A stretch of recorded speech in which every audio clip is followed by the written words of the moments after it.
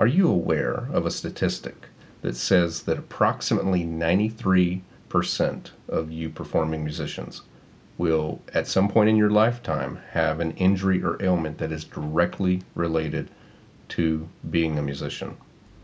Today we're going to talk about what you can do to help lower that percentage and to not be part of that statistic. Up next.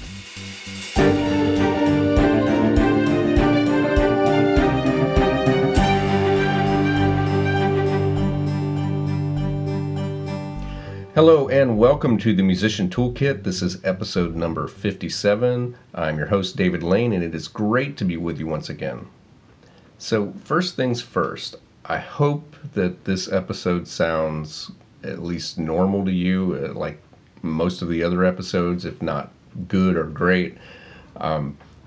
Yesterday, I had to go to a clinic to get my ears cleaned because I knew that one of them was badly stopped up. I couldn't hear out of it. So I did the ear syringe thing, and I got that ear cleaned, and they looked at the other one and he said, the other one's pretty bad too. I'm one of those people that's kind of afflicted with small ear canals, so the wax buildup is very easy to do.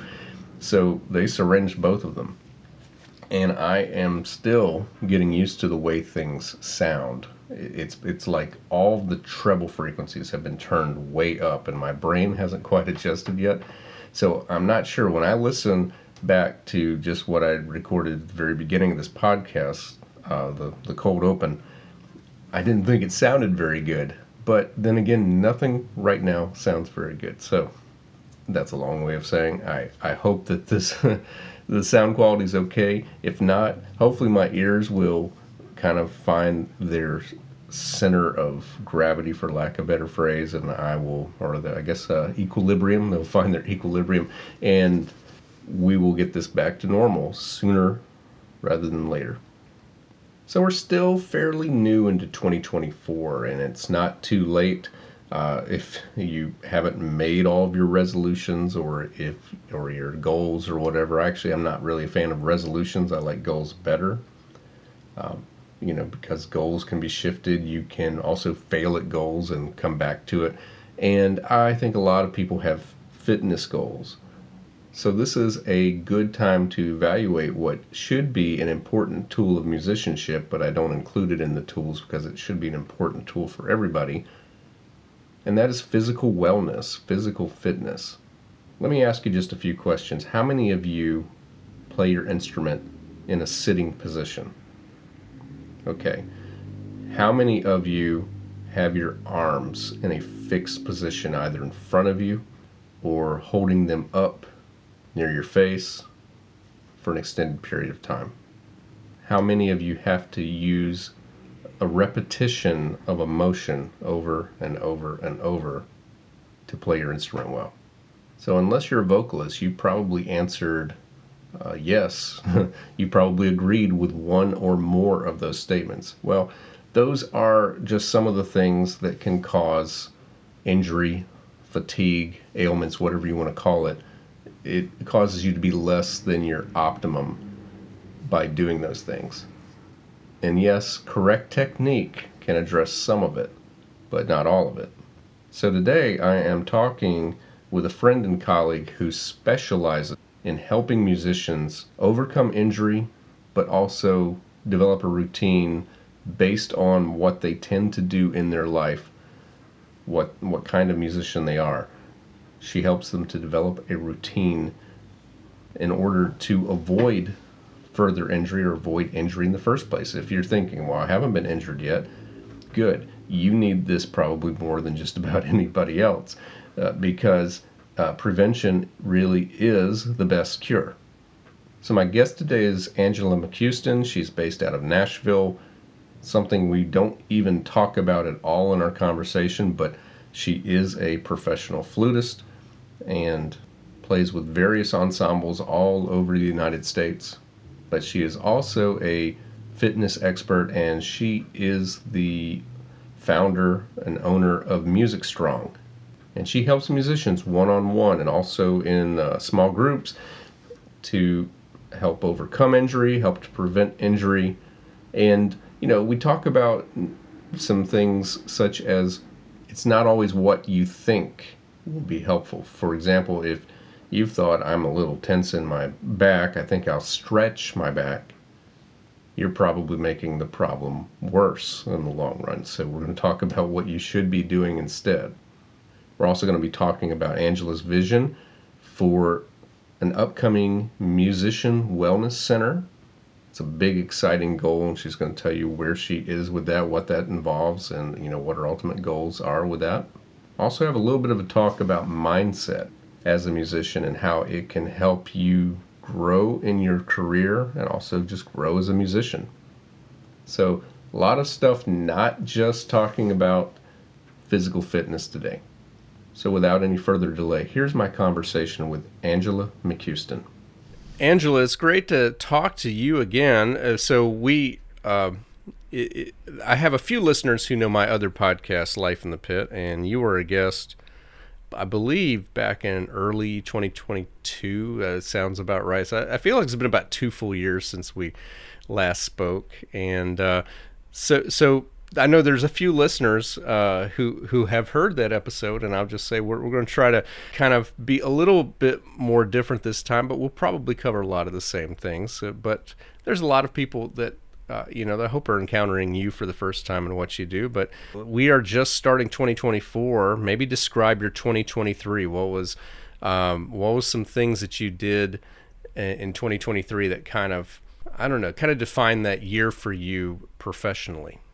I had an incredible 2023. Like looking back, that's what we do at the end of a year and the beginning of a new year is we tend to reminisce. And it's easy to get caught up in the moment and think, well, I haven't done anything, and look at all these plans I wanted to do, and this didn't happen, and blah, blah, blah. And I started looking back. I thought, my gosh, I've done all kinds of stuff.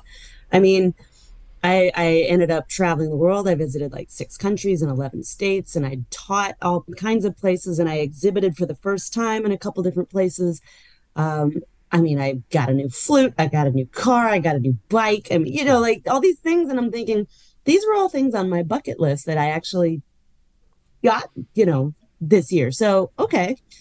But professionally, the year started, my goal was that, irony, January 1st, I wanted to open the very first Musicians Wellness Center. Mm-hmm. And that obviously has not happened because here we are on the 4th and it does not exist. Right. But what I learned in keeping that forefront of what I was doing, on one hand, it's difficult to have a vision that big and know what to do on your own. So you realize that you can't just go out there willy-nilly and just try to create something and, go into a ton of debt and hope for the best, because hope is not a strategy, right? Right. So what I learned over the last year is, one, how to keep that vision in front of me and not get overwhelmed with all the ins and outs of it. And 2 is that, wow, there's a whole lot about running a larger business and not, getting out of because right now I'm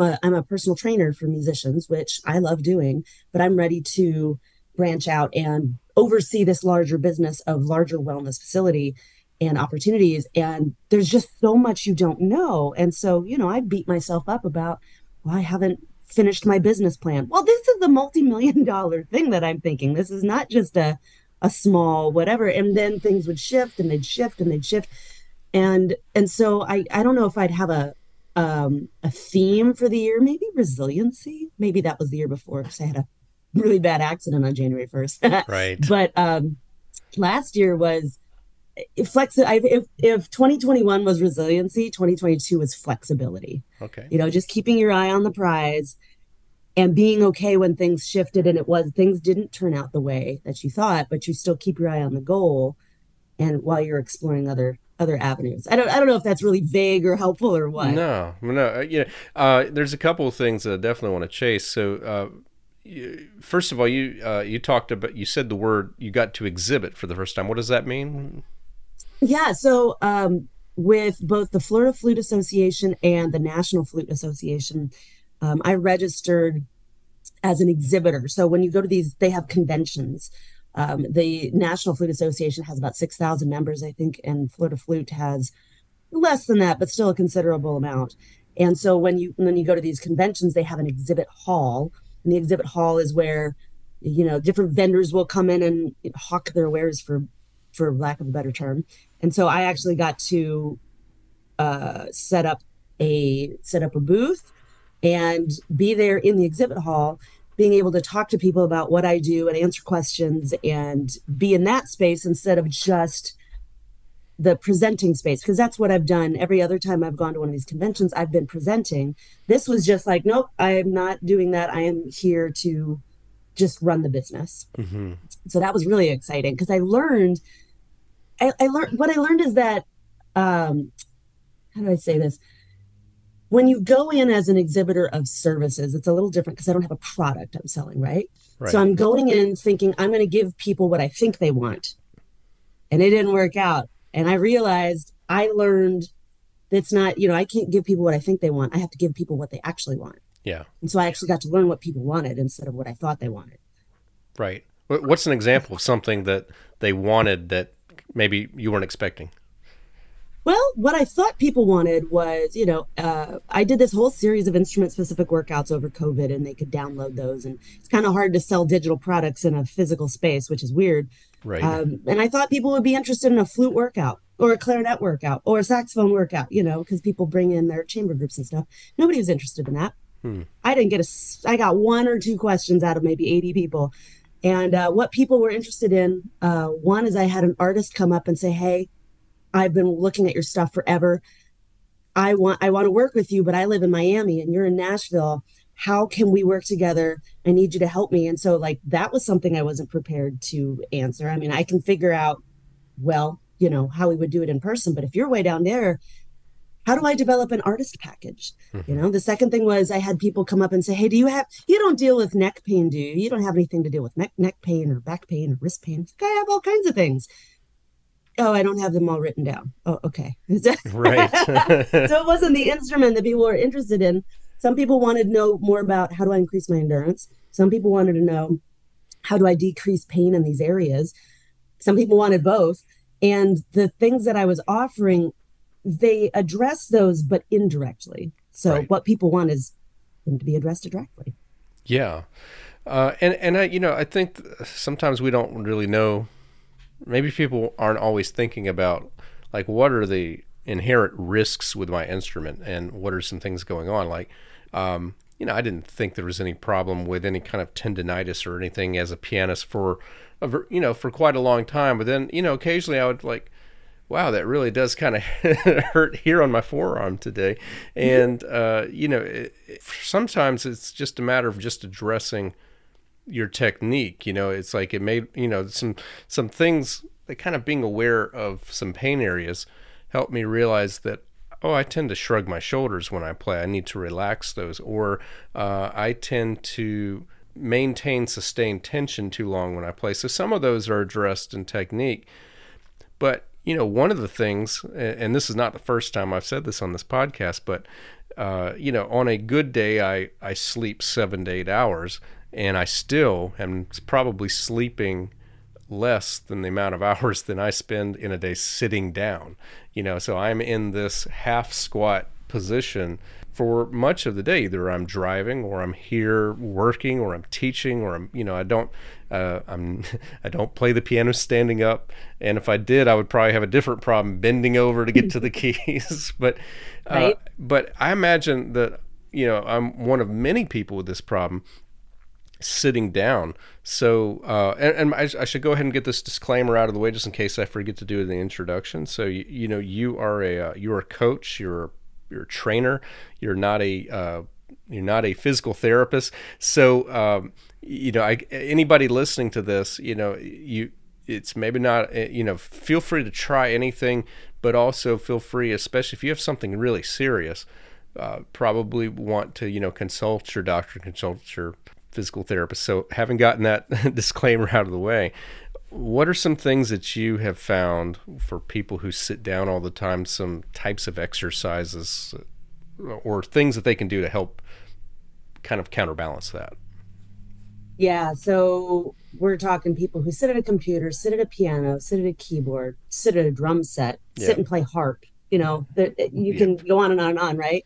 And I had a former client mention this the other day. I have a private Facebook group called I Am Music Strong, Yep. and I said, what would be some things that would be helpful? And she said, some exercises that deal with hip and thigh tightness after sitting down for too many gigs over quote gigmas, because we just Right. come out of December and now the musicians are just crazy with all the gigs that we got to do. And there's a lot of truth to that. When we sit, so if you find the crease of your hips, that's your hip joint, right? A lot of times, so if you're looking at a kid, a child will bend from their hip joint. Their movement is pure, it is unadulterated. I mean, it's absolutely perfect. They move the way God intended, right? As we get older, we pick up all these weirdo habits and we bend from our quote waist, which is not an anatomical term, it's a fashion term actually.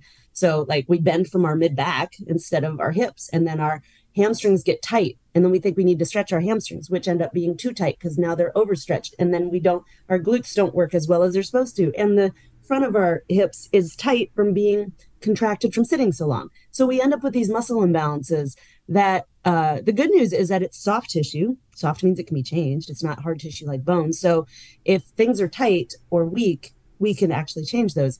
So a couple of the things I will tell people, you want to roll, you want to stretch, and then you want to strengthen. You want to do them in that order. There's a little bit of you've probably heard some controversy over, yeah, you shouldn't stretch before you work out, etc. But here's the thing with that. Um, that is true and that is not true.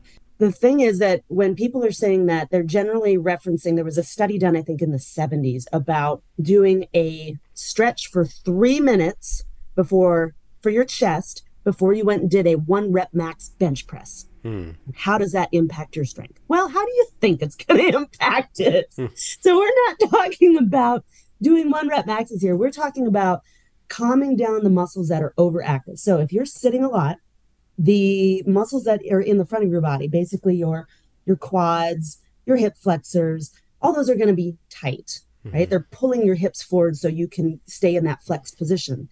Your low back could be tight because you might find yourself arching your back a little bit. So we want to calm down those muscles.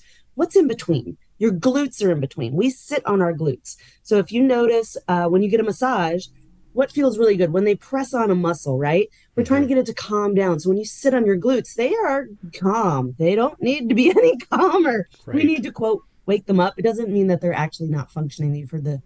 Maybe you heard the term sleeping glutes.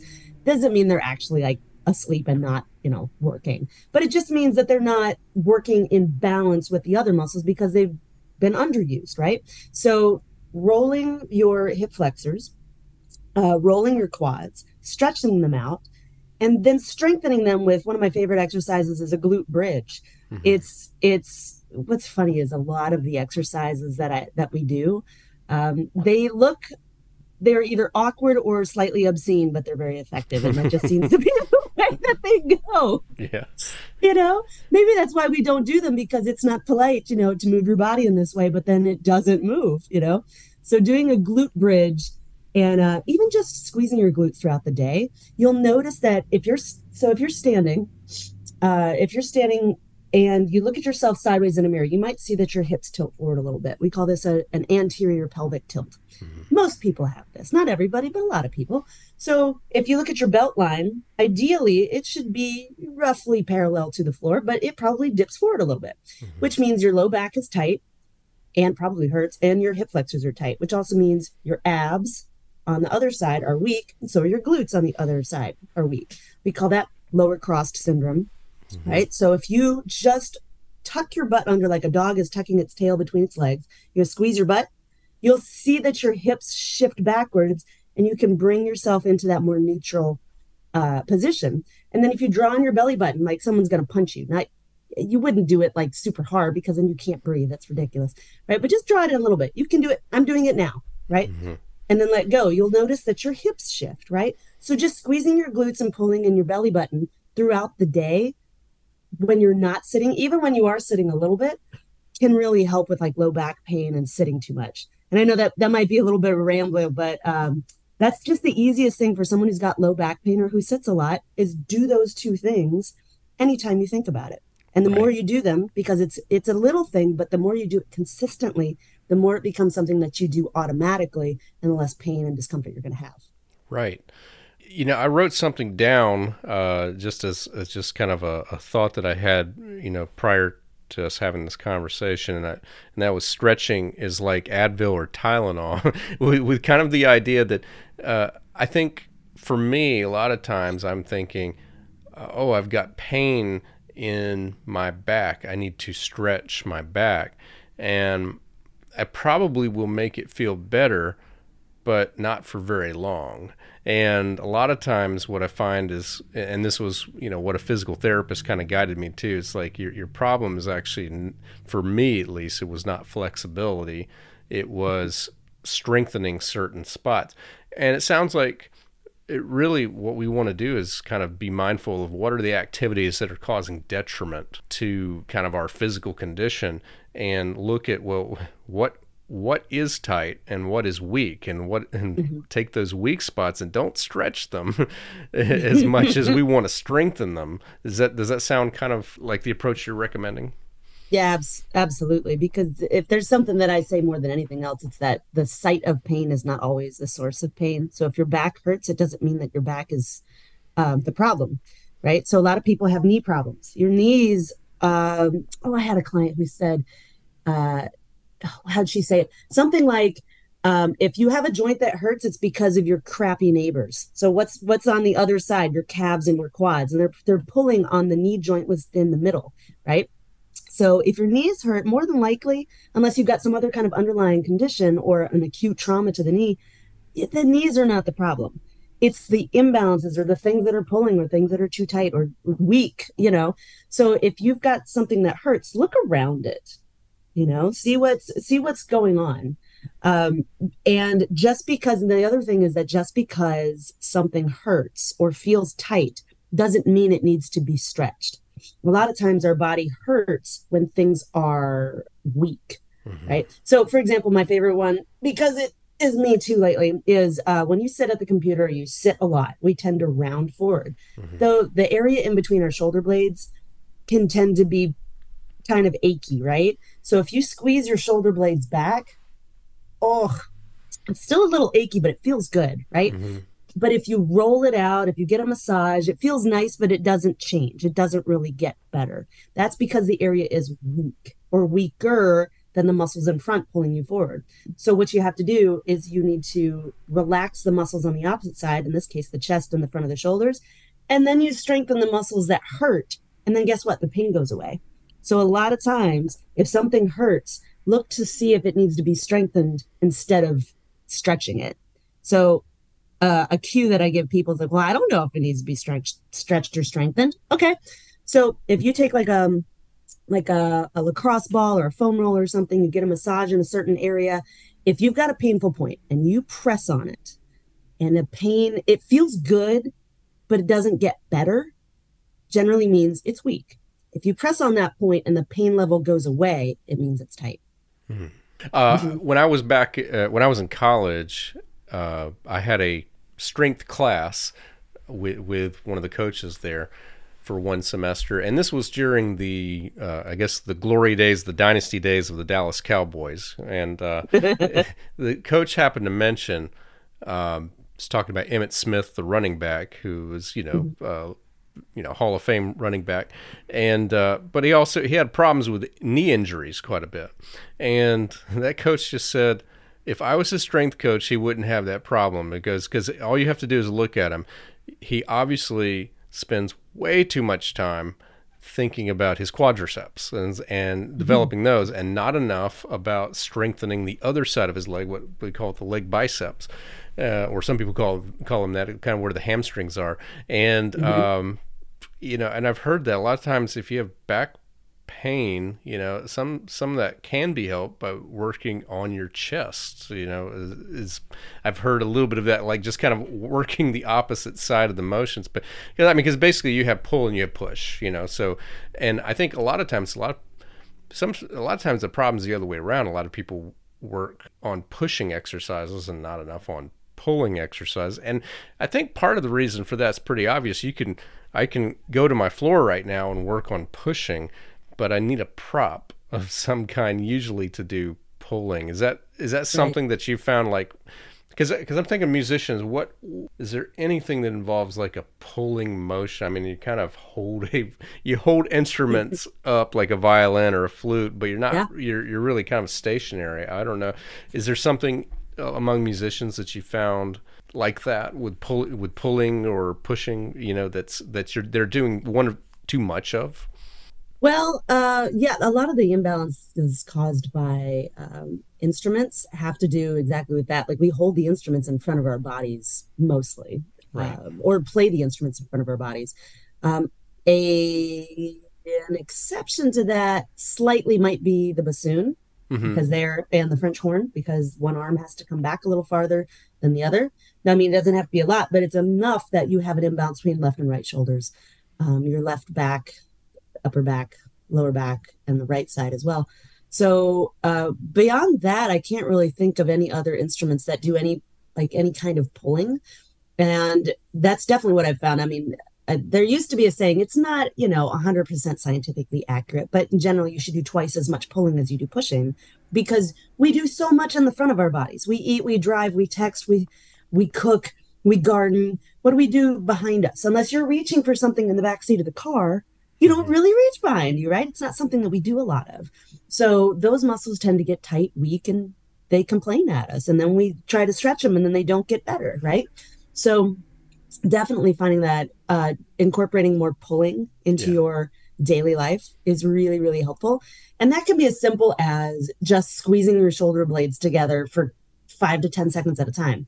It doesn't sound like a lot, but I mean, if you do it 5, 4, 3, 2, 1, that's kind of a long time. We think we've done it for 5 seconds, it's a second, right? But if you do several of those throughout the day, you're already going to notice that, oh, my back doesn't hurt as much, right? So um, the other thing is that yeah, you should do more pulling, but we don't want to neglect pushing Yes. because the muscles in the front of our bodies have to have the endurance to do what we do, which is use them, right? Mm-hmm. So if we only focused on pulling, then we get an imbalance in the other direction. So it's all about quote balance, right? So push-ups are great. What I find is that most people do push-ups, they don't do them well, Right. and so they're a really hard exercise, which is why the military has us do a bajillion of them because they're hard to do and they're hard to do well. But if you think so, for anybody who really loves doing push ups, a couple cues that you might not think of: one, pull in your belly button; Mm-hmm. two, squeeze your butt. That's already harder. Right. Three, when you put your hands down, I want you to think of so if you think of like opening a jar, you're going Yeah. to do a little twist, right? So think about not opening a jar, but like how you unscrew. So I want you to think about screwing your hands into the ground. You're going to notice you're kind of squeezing your armpits. Mm-hmm. So doing those three things, and that's what we don't see in a lot of videos. We don't see the isometric contractions.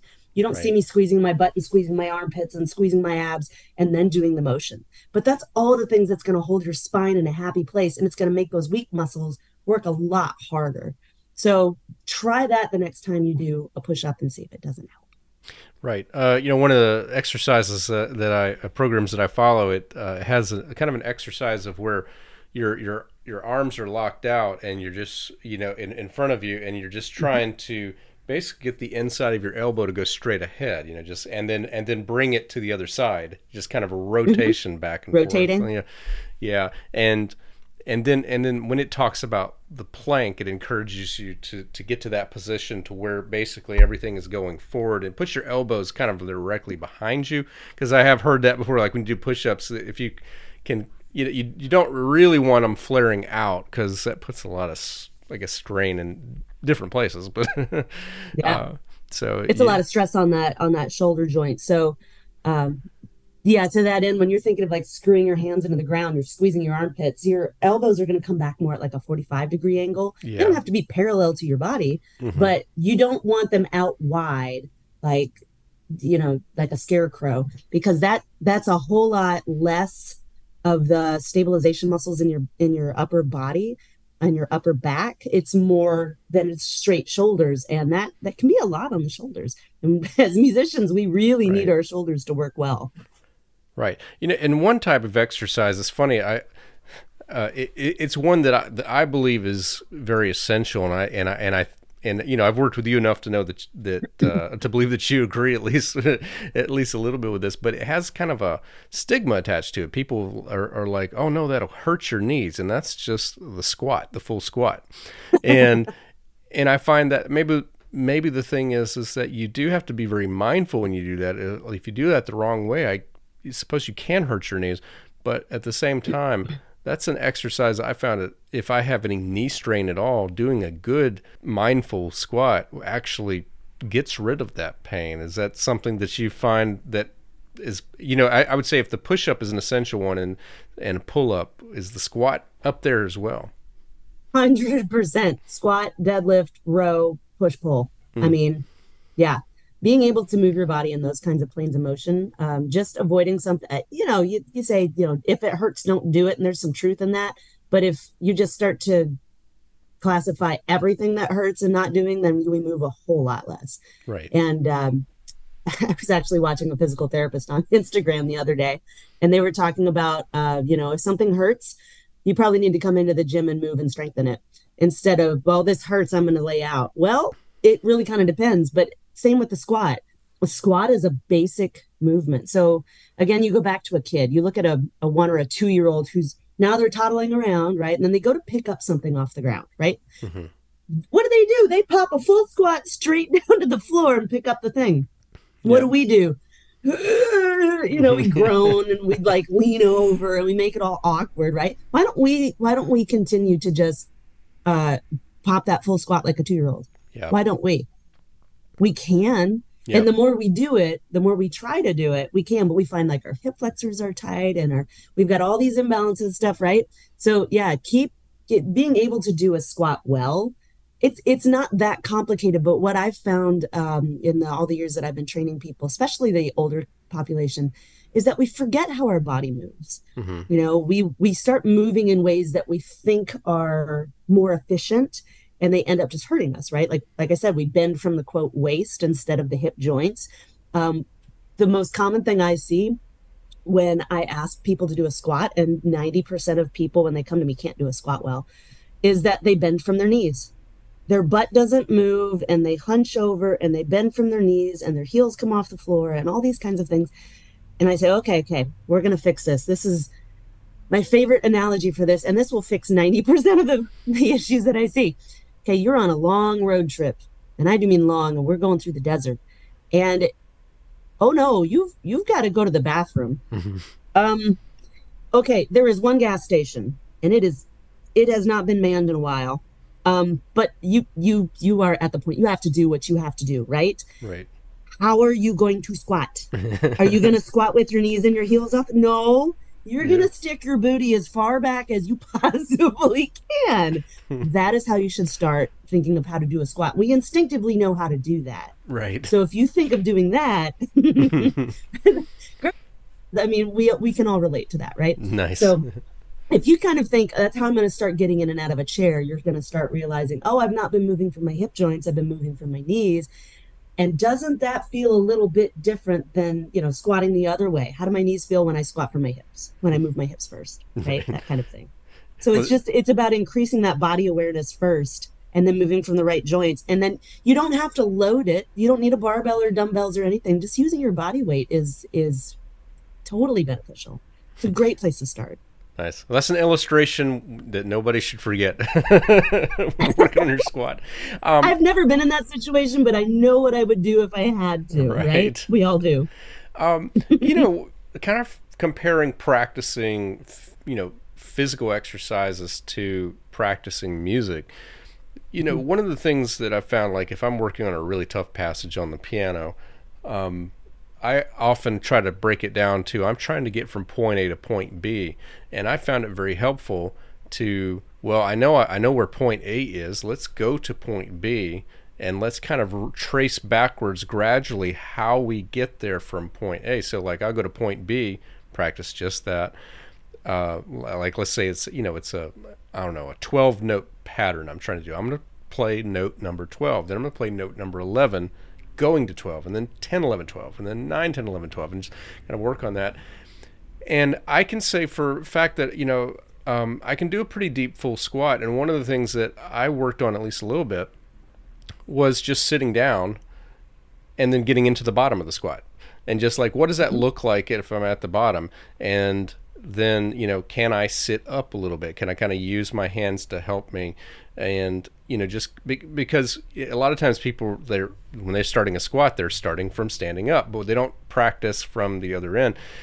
It's kind of the same thing if you're doing a pull-up, I think there's a lot of trainers who kind of recommend this. It's like, if you can't do a pull-up, one thing you might want to try first of all is find, get a step stool or find a bar low enough that you can already be in position at the top of the bar, and then just like let 1 foot hang, let 2 feet hang, and just get to where you can support yourself at the top of the bar, and then gradually, slowly allow yourself to go back down to the starting position. So it's like, that's only half the motion, but I think it's about half that a lot of people, kind of like musicians who only start at measure 1, and yeah, wonder why that's not getting better as much as they can. That if they could go to the end of the passage and work backwards, I think that there's some correlation to that especially if the movement's difficult for you.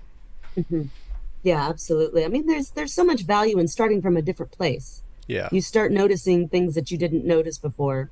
Right. whether that's in physical training or in music. I mean, if you start, say you've got you've got a phrase, and this phrase has just been hanging you up. You're like, why can't I've played it 7 bajillion times. Mm-hmm. Well, and what if you start it from the end, and you still you get to a point and you can play the whole thing, and then you take it up to speed, and again, it's still wrong. Like, well, have you started from the middle? Have you tried swinging the notes forward, swinging the notes backwards? Have we tried altering the rhythm? Mm-hmm. Have we tried singing the notes? Can I hear every single note? Is there a note I'm not hearing? Just kind of breaking it down into where is it that I'm missing? There's something obviously here in my brain that's missing a connection. Where is that connection point? And like you said, I think the pull-up is a really great example, because pull-ups are hard. I'd love to do a pull-up. I still can't. But starting at the top, like you said, at the top, just hold on as long as you can, and just control. We call those negatives when you're going against gravity. Just control yourself going down as hard as you can. Yeah. And for those of us who can't do it at all, jumping up and just whoop, you're going to go straight down. Yeah. But you tried, and the more you try, the longer you're going to do it. Yeah. And that's great if you don't have an assisted pull-up machine, because it's people use bands and stuff, but sometimes just holding on. Yeah. I mean, And of course, really holding on to you're also, I mean, you're thinking about the exercise. You're also getting some practice with grip, and this is something that I found.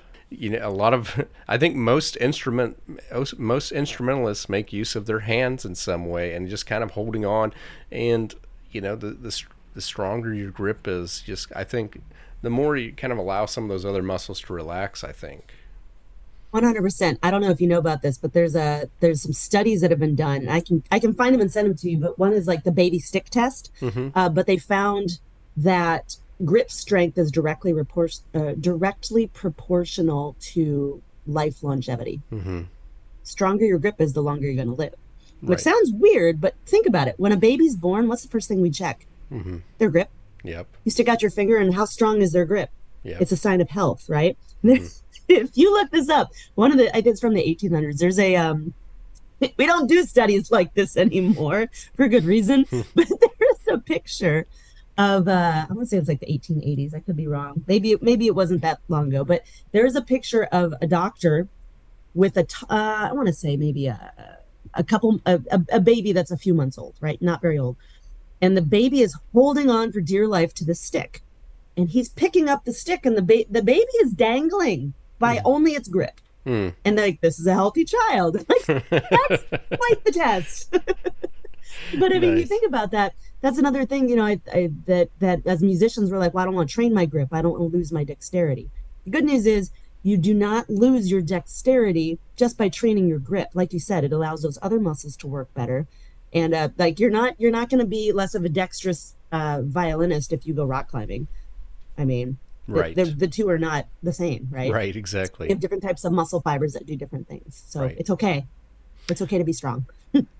Well, let's talk about a couple of things. So this was something that you kind of, when we were chatting last night, you mentioned this, and I thought this would be really interesting. Just have you elaborate on. You said we could kind of talk about travel, having different experience, and the thing that kind of jumped out at me was this next thing. It's like how opening your mind to a different, and you said, and more expensive experience can change the way you think about reality, your world, and ultimately your career, which gets you out of the lack mindset and which prevents you from feeling like you have to take every single gig, which increases your odds of injury in the first place. You're just overused. So, I mean, there's a lot of stuff there, but I want to focus into how opening your mind to having a different, more expensive experience can change the way you think about your reality and your world and your career. So if you wouldn't mind, elaborate on that a little bit. Sure. So that's kind of been the theme of this last year for me. I've been reading and listening to a lot of books and podcasts and things, like, Napoleon Hill's Think and Grow Rich, and things like that. And there's one of these podcasts that I've heard is called the Successful Mind podcast, and it's by David Nagel, and he studied with Bob Proctor, if any of y'all know who Bob Proctor is. And basically it's it's self-help, but what it boils down to is when we are trapped into what we can see, that's the only experience we're going to have. Your brain and your body has to have a new experience for us to realize sometimes that something is possible, right? Mm-hmm. So if you think that, well, let's go back to this. A lot of musicians think that we're doomed to be broke forever. Musicians are broke. These are the rules. Musicians are broke. You must be a teacher. You will only do this for passion and you'll never have any money. And that's the way it is, right? Also, there are no gigs. There are not enough to go around. So you better, how many times have you heard this? You better say yes to everything. Mm-hmm. You better say yes. If someone calls you, you better say yes. It doesn't matter if you've got something else going on. If you don't say yes, they won't call you again and you'll never get another gig from them. I mean, how many times have we heard this? There is some truth to it. But at the same time, why do we care about only getting gigs from one person? Why is there only one way to make money? And who says we have to be broke? My gosh, music infiltrates every single part of our lives. Mm-hmm. It's at the gas station. It's in the grocery store. It's on the radio. We listen to Spotify and Sirius XM and blah, blah, blah, blah, blah, blah, right? It's on commercials. It's in movies. It's whatever. If the whole musician world said, stop, we are not going to be broke anymore. And we're not going to accept, like I'm here in Nashville and people work just for tips. It's insane. Mm-hmm.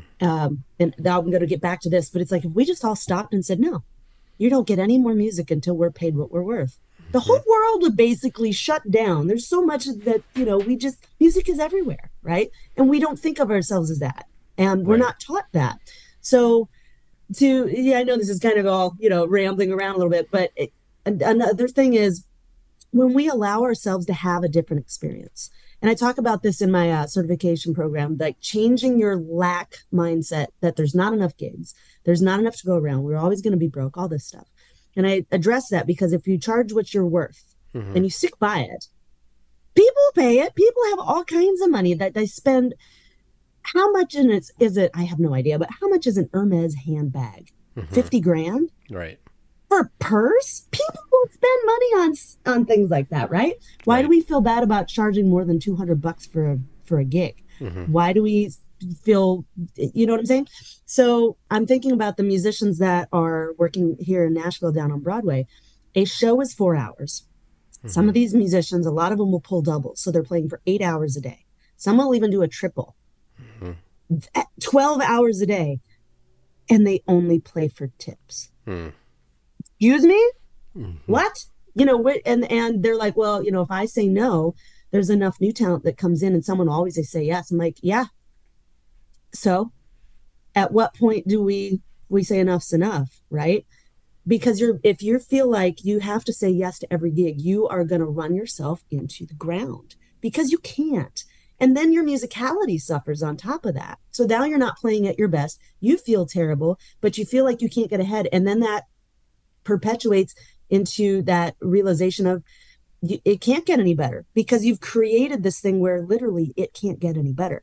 So what I found, like, this is actually true. If you allow yourself to have a different experience, like, okay, start with, and this was on one of the podcasts and it goes into travel and everything else, but start with look around your house. What is one thing that every time you look at it, you say, I hate that. I really wish I could replace that. I don't want this couch anymore. I don't want this rug. I don't want this, whatever. Like, someone gave it to you. You feel like you can't get rid of it.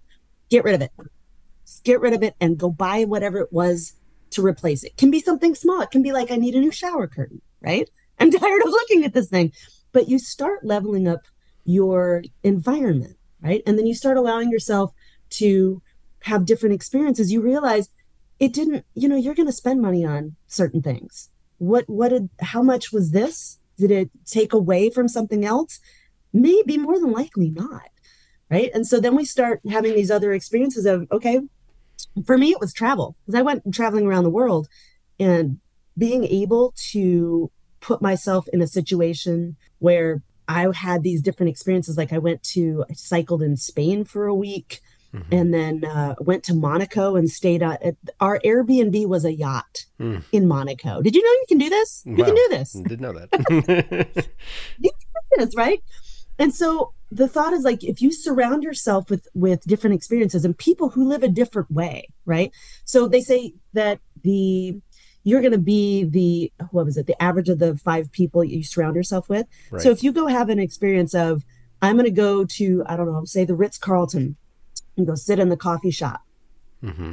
What are the experiences that you're going to hear and surround yourself with? And maybe you make a friend, maybe you meet a new person, and their way of living is so beyond what you've seen before, then you realize it's possible. And then you stop settling for less, and then you start playing less, and then you start playing better, and then you start more quality, et cetera, et cetera, et cetera. And so it all kind of comes together to being less injured, being less tired, having a better quality of life. Just because somebody said it has to be this way doesn't mean it has to be this way. I know it's kind of a long-winded answer, but hopefully that comes around a little bit, that makes some sense. Just yesterday, I was having lunch with a friend. We were catching up for the first time in almost a full year. And he was talking about how he does videography. Like he does, video recording services, but, also duplication, digitizing your old VHS, he does a lot of services like that. And he said that he just started charging more, like quite a bit more, and he ended up getting more interest that way. It's like, this happens to a lot of people have found that when we raise our rates, it's actually opposite of what we feared. We're getting more opportunities, but we also can be a little bit more selective on that. And I was just thinking, since I've recently moved in a house, which means I've gone through twice everything that I own, unpacking it and unpacking it. And I was looking at some old recital programs, and I was like, my goodness, I had 31 students participate on this recital. And I was remembering, I had like 41 students at the time. I teach 20 to 25 now. And back then, I felt so broke. It's like and it's because I was charging so little, but I was teaching so much, and so forth, that it really was. I was not doing financially as well. Now I teach half the students and, make considerably more income from that now. And a lot of it's just kind of, as you say, it's just changing your mindset. But, for me, it was getting on.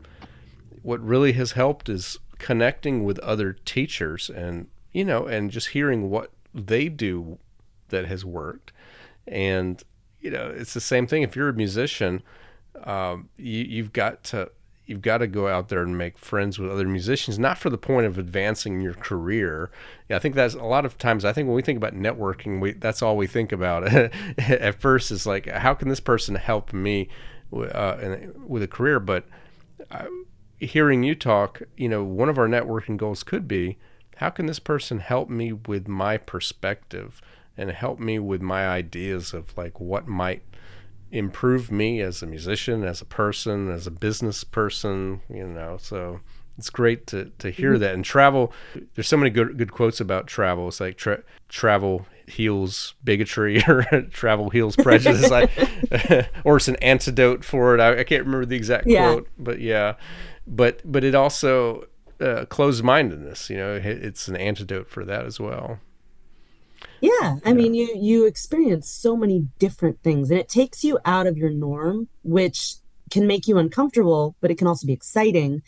And what they've found is that, anytime that you really want to change your experience, you've heard of people doing affirmations and all these kinds of things, and that's helpful, but you have to really see yourself in that situation and you have to put emotion behind it. And what I've found is that traveling does that because it forces you out of whatever situation you're in. You're in a new experience and you can choose the emotion you want to have. So you can choose to be, you know, apprehensive, excited, fearful, Mm-hmm. anxious, thrilled. I mean, you can have. Mm-hmm. What I said was we spent almost 2.5 weeks all over Europe. We rented a car, we took a bullet train, we cycled, we were on a yacht, we did all these things. We had moments where it's like, where did we park the car? What did we do with this? How do we? I don't speak French, these Mm-hmm. things was a well, we can either be frustrated about this or we can laugh or we can choose how we want to experience this, right? The Right. experience is going to happen whether we want it to or not, and we put ourselves in this situation. So it's just having a new experience can really be helpful to breaking out of an old mindset, but having a new experience in the realm of what you want. And I really feel like exactly what you're saying, charging more Mm-hmm. really can also, like, why do we not charge more? We think we're not worth it. We're Mm-hmm. afraid that we won't get business. Oh, but here's the thing. If you say no to a gig, now you're not available. Now you're only available to certain people. So now you can charge more because you're only selectively available. Isn't that how the biggest performers in the world work? Why Mm-hmm. do we not see ourselves that way? Right. Whether we do travel or not, I just choose to use that because I love to travel. But if you hate to travel, that's fine. Right. But you can choose to have a different experience. Right. And I like the fact that as musicians, instead of playing the victim of, well, it's got to be this way, I'll always be broke, someone won't pay me, whatever, like we can choose to have a different experience. And Right. that's physically and that's emotionally and that's financially, mentally, all the different things. Right. I always have to remind myself and my students, whenever you choose something, you're actually also choosing against something else. This is a thing, like, especially the very active students that want to participate in all of the sports and they want to also get all of their music and so forth. It's like, well, even with all you're doing, there's something you're not doing. You could be doing. You're this kind of fear that I got to do everything. I got to, or I'm missing out, or I've got to accept all of the gigs, or I have to accept every student. Well, once you've accepted them, you've closed off that time to accept something else. So it's just a way of thinking about it. Even when you don't say no to a gig, you are saying no to a gig, or at least the possible gig. Mm-hmm. The Yeah. last thing that I want to just talk about is, you mentioned, one of your goals, your 2023 goals, that was a little bigger than you anticipated, was the Musicians Wellness Center.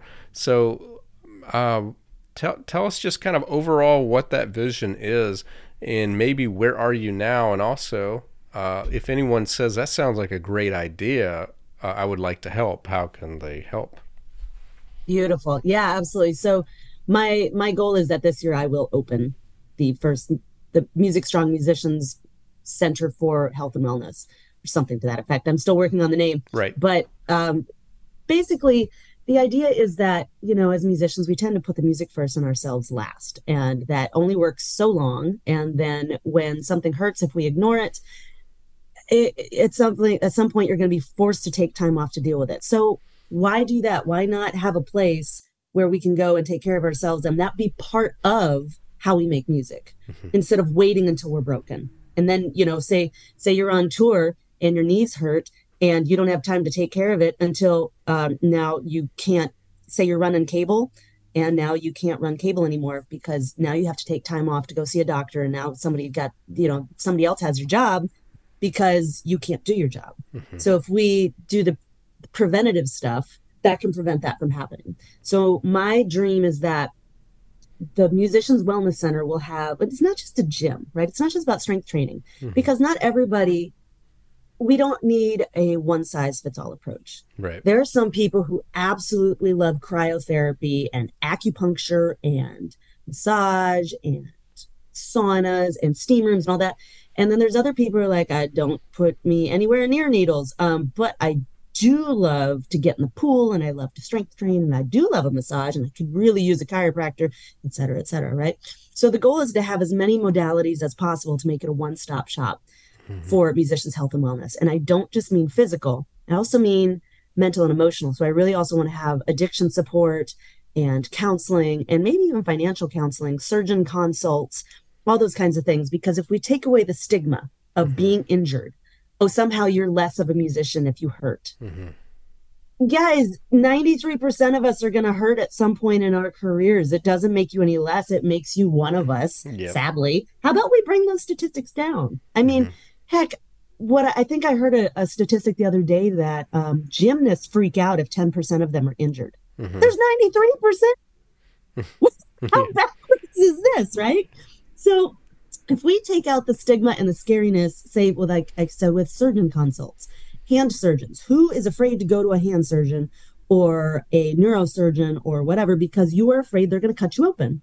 Sure, that's what surgery does, but they have other options. And a lot of times they can tell you what those other options are, whether they're injections or tell you, oh, actually, you don't need this. You need X, Y, or Z. But if we don't go because we're scared, then we won't get that help. And then we can bounce around spending more money on stuff that doesn't help. And meanwhile, things are getting worse.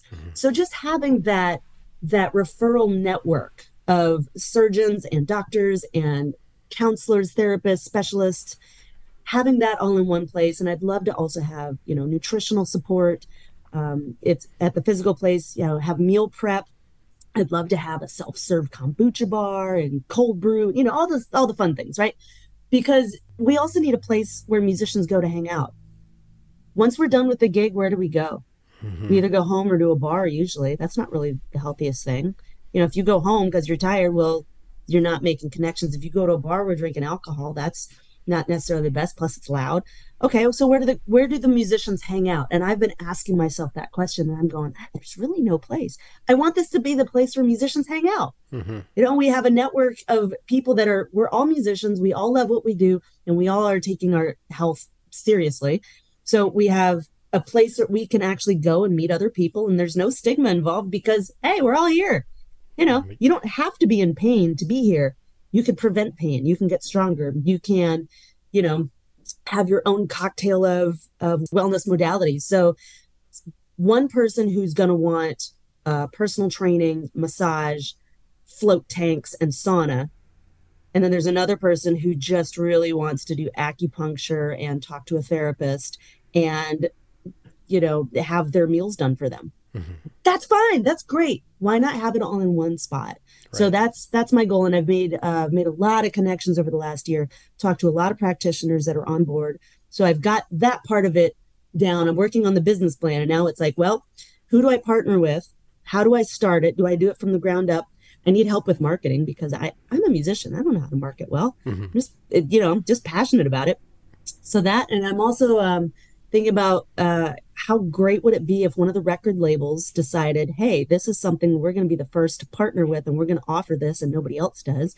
So if you're part of a record label or something and you'd like to partner and make this a thing, we can also do satellite locations. I think that'd be amazing because I feel like if you're on tour, wherever you are, you should be able to get the care you need. Right. Whether that's telehealth, video, or in person. And I think it's way overdue. If we have Planet Fitnesses everywhere, why can't we have this? Right.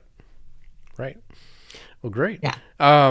Well, last question: where can people follow you? And feel free to if you want to share, like you have a new Facebook group, fairly new Facebook group, But where are all the places people can follow you and Music Strong? Yeah, sure. So the best place to find me is at my website, musicstrong.com. I'm launching a membership site here really soon. You can get on the wait list for that, top right corner.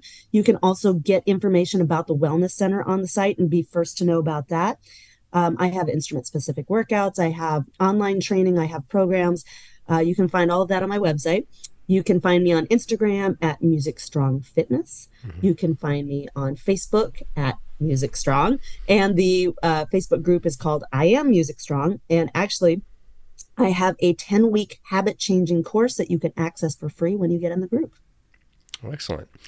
Well, it's been great talking with you again, and I look forward to following the progress of your wellness center and all the stuff that you do in 2024. And I think, as you kind of alluded to in 2023, and I found this to be the case, we make these goals and they're kind of like roadmaps, but life happens, and not always in a negative way. It's like a lot of times you get opportunities you didn't foresee, and that's why you didn't do what you thought you were going to do, and you ended up doing something else that was also equally good. It's like 2023. I didn't go into that planning to change my church job, to buy a new house, to to do all these things, but the opportunity happened, and that happened, and it was a good year. So, anyways, look forward to seeing what all that you end up doing this year. Thanks so much for having me, David. It's been a fun time getting to reconnect with you. And that's going to wrap up episode number 57. In the last bit of that conversation, Angela talked about a lot of things that have links, and so all of those links will be in the show notes of the podcast episode itself. I will say, if you are listening on YouTube, sometimes that doesn't show up. So if you click on where it says the source link at the top of the description, that should take you to one of the podcast links where you can actually access those links. But if you're on Spotify, or if you're on Apple Podcasts, those links should show up as hyperlinks, and you'll be able to use all of those and to go explore everything that she is talking about, everything that she's offering. So before I wrap up, just want to remind you about Fonz and how it can help you if you have a private studio of any kind, whether that be for music or whether it be for yoga, martial arts, or anything else where you are meeting with a client one at a time or in small groups, and having to schedule them and having to collect payments. So that's going to wrap it up again for episode number 57. I'll be back with you again next week, and I look forward to presenting next week's episode. Until then, thank you for listening.